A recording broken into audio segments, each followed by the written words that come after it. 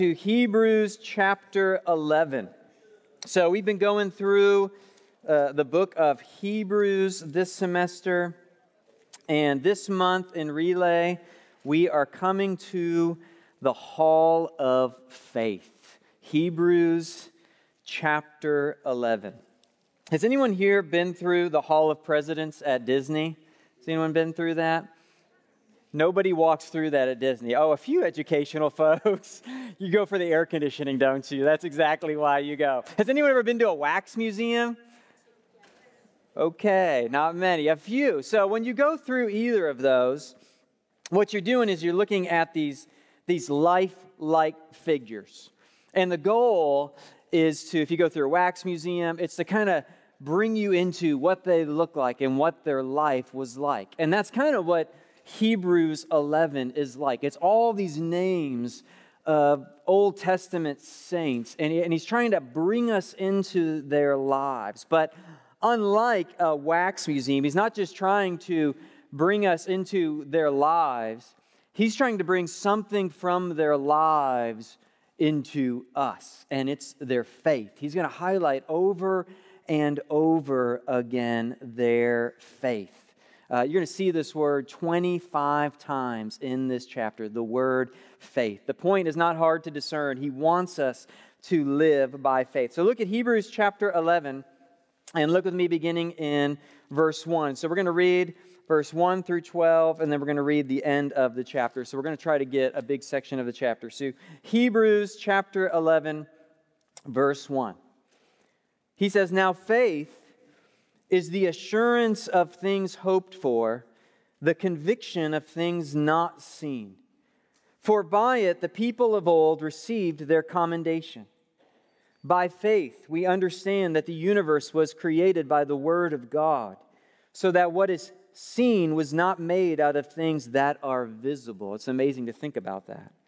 By faith Abel offered to God a more acceptable sacrifice than Cain, through which he was commended as righteous, God commending him by accepting his gifts. And through his faith, though he died, he still speaks. By faith, Enoch was taken up so that he should not see death, and he was not found because God had taken him. Now before he was taken, he was commended as having pleased God. And without faith, it is impossible to please him. For whoever would draw near to God must believe that he exists, and that he rewards those who seek him. By faith, Noah, being warned by God concerning events as yet unseen, in reverent fear constructed an ark for the saving of his household. By this he condemned the world and became an heir of the righteousness that comes by faith. By faith, Abraham obeyed when he was called to go out to a place that he was to receive as an inheritance. And he went out, not knowing where he was going. By faith, he went to live in the land of promise, as in a foreign land, living in tents with Isaac and Jacob, heirs with him of the same promise. For he was looking forward to the city that has foundations, whose designer and builder is God. By faith, Sarah herself received power to conceive, even when she was past the age, and she considered him faithful who had promised. Therefore, from one man, and him as good as dead, were born descendants as many as the stars of heaven, and as many as the innumerable grains of sand by the seashore. And he's going to go down through all these verses, listing person after person after person after person after person, and then drop down to verse 32. I'm going to read verse 32 down to the end of this chapter. "And what more shall I say? For time would fail me to tell of Gideon, Barak, Samson, Jephthah, of David and Samuel and the prophets, who through faith conquered kingdoms, enforced justice, obtained promises, stopped the mouths of lions, quenched the power of fire, escaped the edge of the sword, were made strong out of weakness, became mighty in war, put foreign armies to flight." This guy can preach when you're reading this. "Women received back their dead by resurrection. Some were tortured, refusing to accept release, so that they might rise again to a better life. Others suffered mocking and flogging and even chains and imprisonment. They were stoned, they were sawn in two, they were killed with the sword. They went about in skins of sheep and goats, destitute, afflicted, mistreated, of whom the world was not worthy, wandering about in deserts and mountains and in dens and caves of the earth. And all these, though commended through their faith, did not receive what was promised, since God had provided something better for us, that apart from us they should not be made perfect. And then we're going to look at, in the final message next month, he goes to Jesus, the founder and perfecter of our faith. If you've been following along in this series through Hebrews, you know that over and over he is showing how Christ is better. He's better than the Old Testament covenant. He's better than better promises. He is a better Savior. And if you're following along in Hebrews, you might start to ask this question, since Jesus is so much better than everything that came before him in the Old Testament, what about these Old Testament saints? How do we think about Abraham and Moses and David and the prophets and the judges and Samuel? How do we think about them? Were they just bums, before Jesus? What part did they play in the story of redemption? And he's helping us read our Old Testaments. He's showing us all of them lived by faith, and they were commended by God. Even though they hadn't seen the Savior yet, they trusted God's promises and they lived by faith. And tonight, I want us to be inspired to have faith in Christ and to live according to God's promises. So far in Hebrews, he's given us multiple warning passages. He's telling us, be careful about unbelief. Be careful that you fail to listen to Jesus. Be careful that you don't miss the gospel of Jesus Christ that you've heard. And now he's kind of coming to this climactic moment in his sermon where he's saying he wants us to live by faith in the Son of God. So we're going to have 3 points tonight. Hopefully we'll get to all 3. Point number 1 is this. We have to ask the question, what is faith? So what does it mean to have faith? And he gives us a great definition in verse 1. Verses 1 through 3, he's talking about faith. And verse 1 is a great definition of faith. Look at verse 1. If anyone ever asks you, what is faith? Go to Hebrews 11:1. Now faith is the assurance of things hoped for, the conviction of things not seen. He uses 2 words to define faith here: assurance and conviction. Assurance is being sure of what we hope for. It communicates something that is solid, something that has confidence, something that is firm. We have assurance. We know what we hope for, but we have this confidence that it's going to come to pass. That's faith. And then he uses the word conviction, which is something, having a conviction is believing something that you're not going to be moved off of. A conviction is immovable. It doesn't change day by day. So we have a conviction of things not seen. We have a conviction, as verse 3 is going to show us, that everything we see around us, everything, trees and stars and galaxies and the moon and creation and animals, we believe that all of that was made out of nothing by the Word of God. That's our conviction. That is what we believe. It is immovable. So faith begins by knowing there is a God. That's what verse 3 tells us. And then verse 6, look down at verse 6, where it says, without faith it is impossible to please Him, for whoever would draw near to God must believe that He exists. Seems like a common sense statement. If you want to draw near to God, you have to believe God's actually there. So we have to, by faith, believe that God exists. Faith is assurance. It is conviction. It is knowing what we believe. It is knowing God exists. It is knowing God is the Creator. It is knowing Jesus Christ came and lived and died on a cross for sins. It is knowing Jesus Christ was raised from the dead. That tomb was empty on the third day. This is what it means to have faith. And I want to emphasize those two words, assurance and conviction, because Hebrews 11:1 is a very different definition of faith than how people normally use that word in the culture today. The word faith today has a sense of committing to something we don't really know if it exists. That's how people use the word faith. Well, I just have faith that this is going to turn out okay. I have faith, I'm hoping, I'm somewhat hopeful that this is going to be true. I'm not for sure, but I have faith in this. That's not how the Bible uses the word faith. When we say, I have faith, there is a certainty behind it. I know that I am going to be with God because Christ died for my sins. I have a conviction. I have assurance. That's not how people use the word faith today in our culture. Greg Gilbert, in his great book, What is the Gospel?, says this is how our culture views faith. He says it's a charade, a fun and comforting game that people are free to engage in if they wish, but with no real connection to the actual world.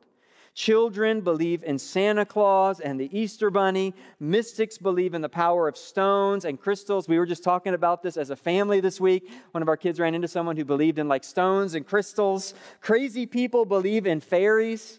And Christians, well, they believe in Jesus. That's how people interpret faith. It's just, you don't really know. You're just kind of believing this mystical thing out there. That's not how the Bible uses the word faith. There is a certainty. We don't hope Jesus was the Savior. We know Jesus is the Savior. We don't just hope there's a God that created the world. We know God created the world. Faith, if you study faith biblically, it really consists of three things. Faith consists in knowledge, belief, and trust. So knowledge comes from God's word. So it's hearing a truth about God. That's where faith begins. Faith comes from hearing and hearing the word of God. Romans 10 tells us. So we have to hear about something. That's the knowledge aspect. So someone tells us God exists, God created the world. We have now knowledge about that. Belief is admitting these things are true. So you say, okay, I've heard about God, and I look outside, and I look at the universe, and I look at all these factors, and I believe that's true. I believe there is a God who created the world. I believe Jesus really lived. I believe the Gospels, what they say about Jesus is true. I believe He was raised from the dead. I believe those things. So I have knowledge. I believe those things are true. But faith has a third aspect to it biblically, and that is trust. Trust is not only do I know that and have heard about it, not only do I believe it, but I trust it. I'm going to stake my life on that being true. It means that we are certain enough to stake our entire lives on something. That's what we're going to see in this hall of faith from Abraham and Moses and David. They were willing to stake their lives and their livelihood and everything on God said something, and they heard it, believed it, and they trusted God's promise that He was true to His promises. One of the classic illustrations of trust, you have knowledge, belief, and trust. One of the classic illustrations of trust that pastors have been using, I think since the time of Charles Spurgeon, has been a tightrope walker named Blondin. Have you guys heard the story of Blondin before? I bet some of you had. Man, I have not used this enough if you don't know this story. I love this story because it took place at Niagara Falls, which is where I grew up, off Niagara Falls Boulevard. So Blondin was a tightrope walker. This is the mid-1800s. And he did this big publicity stunt that was in newspapers, it was in the New York Times, and he strung up a tightrope across Niagara Falls. And he was going to walk across this tightrope, right over the falls, and everybody knew there was no safety net, there was nothing to hang on to. If he fell off this rope, he was dead. And so thousands of people showed up at Niagara Falls. They're all lining the side of the falls. And Blondin, on the appointed day, goes out and he gets on his tightrope and he walks across the falls and he walks all the way back without falling. And thousands of people just started cheering, going nuts. They were going nuts for him. And every time he would do this, he would add a stunt to going across the tightrope and back above Niagara Falls. And he did multiple different stunts he did. And then finally he said, do you think I can take this wheelbarrow across and back? And of course, the crowd is like, yeah, you can do it, you know. They all think he's going to die, but they're just cheering him on, like, try it. And so Blondin goes across the falls with the wheelbarrow, comes back, and the crowd goes wild. And he says, do you think I could take the wheelbarrow across and back filled with dirt in the wheelbarrow? Yeah, you can do it. You're amazing. We believe in you. We trust you. You're amazing. And so he does it there and back. He doesn't fall in with the wheelbarrow filled with dirt. He takes the dirt out and he says to the crowd, do you believe that I can do it with a person in the wheelbarrow? And the crowd goes, yeah, you can do it. You're amazing. You can do anything. And he says, okay, who's getting in? And the crowd goes quiet. Nobody would get into the wheelbarrow except for one man, Blondin's manager. He got into the wheelbarrow, put his life on the line, sat there holding on. There's pictures of it as he walked all the way across the falls and back. I think it's a great illustration of people who had knowledge. They'd seen him do it. They knew he could do it. They had belief. They were cheering him on. They really thought he could do it. But they didn't actually trust him with their life. They weren't willing to get into the wheelbarrow. Listen, you can't just know about Jesus and believe the things about Jesus are true and then not put your own life on the line, trusting in him for salvation from your sins. You got to trust him. And that's the faith that Hebrews 11 is talking about. And God loves this. I mean, you just saw in our text in verses 1 through 12, over and over, he commends faith. He loves faith. God loves when we have faith and believe he can do the things he says that he can do. So faith, biblically, if anyone ever asks you, it's Hebrews 11:1. It's assurance and conviction are the words he uses. And faith means you have knowledge, belief, and trust. Point number 2, what does faith look like? Okay, if that's faith, if faith is this assurance and this conviction, what does it actually look like? Well, that's what he tells us in verses 4 through 29 in this hall of faith as he walks through person after person who lived by faith. He's trying to make it tangible for us. He's saying this is what it looks like to live by faith. Faith expresses itself in our choices and decisions every day of our lives. So he talks about Abel having faith in contrast to Cain's unbelief, which is from Genesis. Talks about Noah's faith. Think about Noah, this faith to build this huge ark. And God had said it's going to flood and there was no rain coming from anywhere. And yet he's building day by day. That's an example of faith in work. Abraham, I love the story of Abraham because God, Abraham, we don't think about this. When God called Abraham, he was 75 years old at the time. When you read these stories, you ever picture Abraham as like a young man going out? He was 75. He was established. He lived in the city of Ur. And God calls him and says, I'm going to send you to a new city. I'm going to take you to a new place. You just have to leave your home and trust that I'm going to lead you to where I want you to go. I read about a commentator who was writing about Hebrews 11, and he had actually been to the city of Ur, which exists today, which Abraham was from. And there's these walls. The city was a very safe place that had these walls.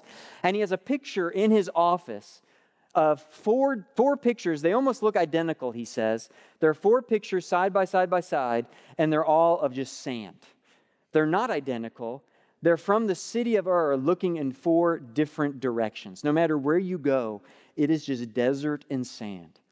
And God told Abraham, just go in the direction I tell you. You can just picture Abraham standing on the wall saying, doesn't look like there's a nice place to go from here. And yet he trusted God and he took a step of faith and he followed God's promise.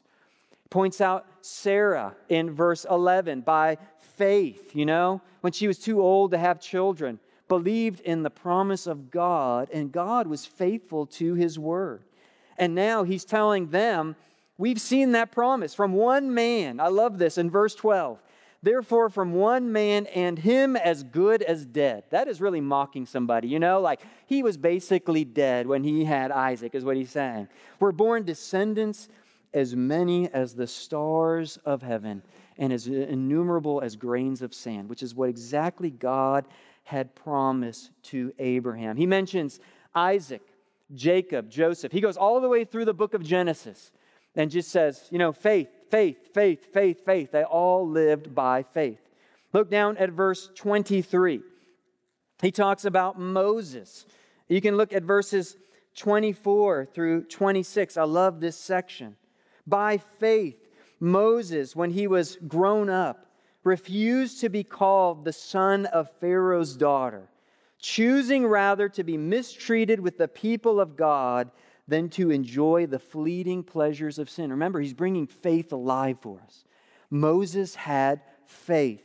He considered, verse 26, the reproach of Christ greater wealth than the treasures of Egypt, for he was looking to the reward. By faith, he left Egypt. He trusted God. Where basically Pharaoh said, everything I have, you can be a part of. Riches and wealth and ease and pleasure. Anything you want, you can have. And Moses said, I'd rather be mistreated with the people of God than to give in to this, what he called sin. Just giving in to sin. He was looking towards the reward. Verse 26 said he lived by faith. Listen, I love those verses, verse 25 especially, because it talks about the fleeting pleasures of sin. And it just makes me think about today. All these promises sin makes to us. Sin promises pleasure and happiness and ease and comfort and popularity and power. And I wish I could tell you that sin never delivers, but it does deliver on those things temporarily. Moses could have really had those things. It wasn't a false promise. Moses could have had wealth and ease and comfort temporarily. But Moses discerned there is a God, and I'd rather be, in this lifetime, I'd rather be mistreated with the people of God. I'd rather have a hard life and be persecuted and live in the desert and have people complaining and Pharaoh bearing down on me, trying to kill me. I'd rather have that, because when I die, I want to be with God. I want to get the reward. I want to get the promise of knowing God for all eternity. I love this verse about Moses, because when I read it, I think about Jesus on the Mount of Transfiguration. You remember that story? Where Jesus goes up and he has several of his disciples with him and he transfigures before them and he's glowing like the sun and his clothes are pure white. And you remember who was with Jesus they saw? Elijah and Moses was with him. Moses got to see the promise. He got the reward. When he was standing there with Jesus, I guarantee Moses was not standing there on the mount with Jesus going, I really wish I'd stayed with Pharaoh and taken that offer. That was not a thought that went through his head. He lived by faith.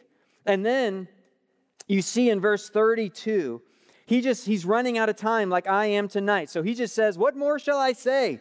It's a pastor's way of kind of closing. What else can I say? Time would fail me to tell of Gideon, Barak, Samson, Jephthah, David, Samuel, and the prophets. And then he has this whole list of things they accomplished we're going to talk about. But what's really interesting about that list, and I really struggled with this for a while, is if you look at some of those people, you think they're supposed to be an example for us. The one that really gets me is Samson. I mean, if you read through Judges and you read about Samson's life, it is a head scratcher, isn't it? You're like, how did Samson make the Hall of Faith? Like, has this guy read his Bible? Seriously, Samson? But honestly, if you think about that list of people, I mean, Gideon didn't really trust the Lord. He demanded signs from God before he would step out. So he did do amazing things for God, but he didn't do it when God said. He kept testing God over and over. And if I do this, well, let's try it a second time. Let's try it a third time. He really wanted assurance God was going to do what he said. He really didn't have a ton of faith. Think about David. He was an adulterer. He had a guy murdered. I mean, Barak wouldn't go into battle unless Deborah went with him. He didn't have a lot of courage. Just all of those people fall short of the glory of God. And the point is not that they were perfect. The point is, in the end, they took steps of faith. Even Samson, when he was being killed and they gouged out his eyes, if you read that, he prayed to God and asked for power, and he pushed out the pillars and collapsed it and killed all those men. God gave him strength to conquer Israel's enemies. The point is, each one of them ended up doing things by faith and trusted God. And what's remembered about them is not their sins and their weaknesses. What's remembered about them is their acts of faith, which is true of all of us. We're going to fall short. We're not always going to be courageous. We're not going to be perfect. Faith is not perfection. It's kind of the point, I think, there. Living by faith does not mean you're going to be perfect, but it means you step out and you eventually trust God to do what He said He's going to do. So we have all these examples of what does faith look like. Just study Hebrews 11, and you'll see this is what faith is. Here's all these examples of people who trusted God and did hard things for God by faith. And then point number 3, what's the fruit of faith? And we see this in verses 32 through 38. We see these amazing things they did that they could never do on their own. I love this list. They conquered kingdoms. They stopped lions. They quenched the power of fire. I think he's referring to Shadrach, Meshach, and Abednego.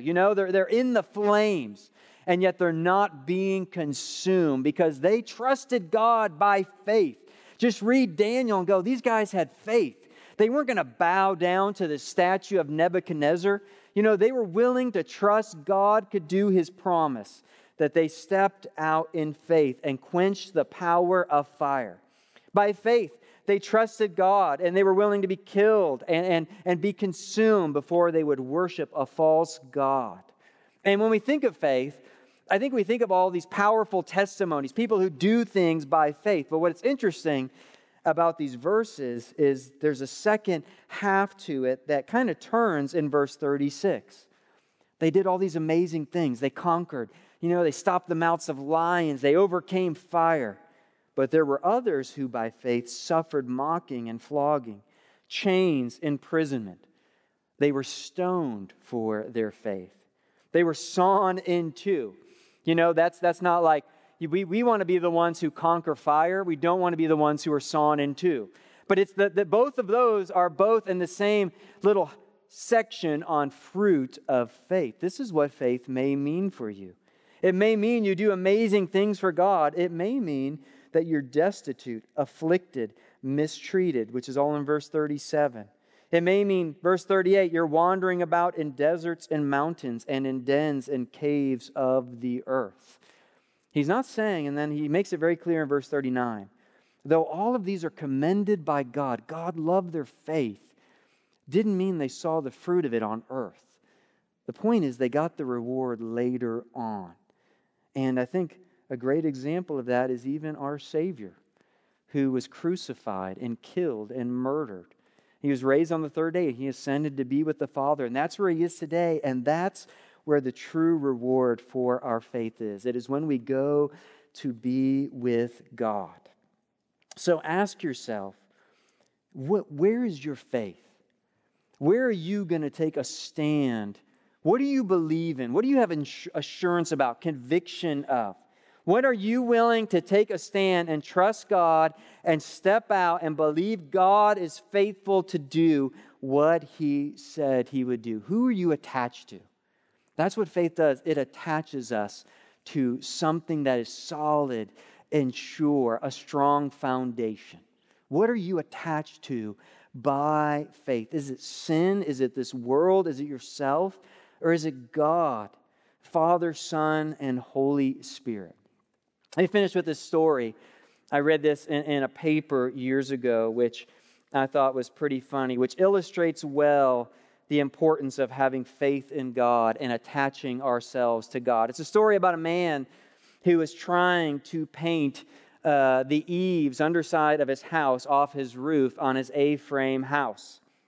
He was going to, his idea was to hang from a rope and to, hang down, tie a rope around his waist, hang down, have his paint, and paint the underside, the eaves of his house. But he couldn't find anything on the roof of his house that was really secure to attach himself to.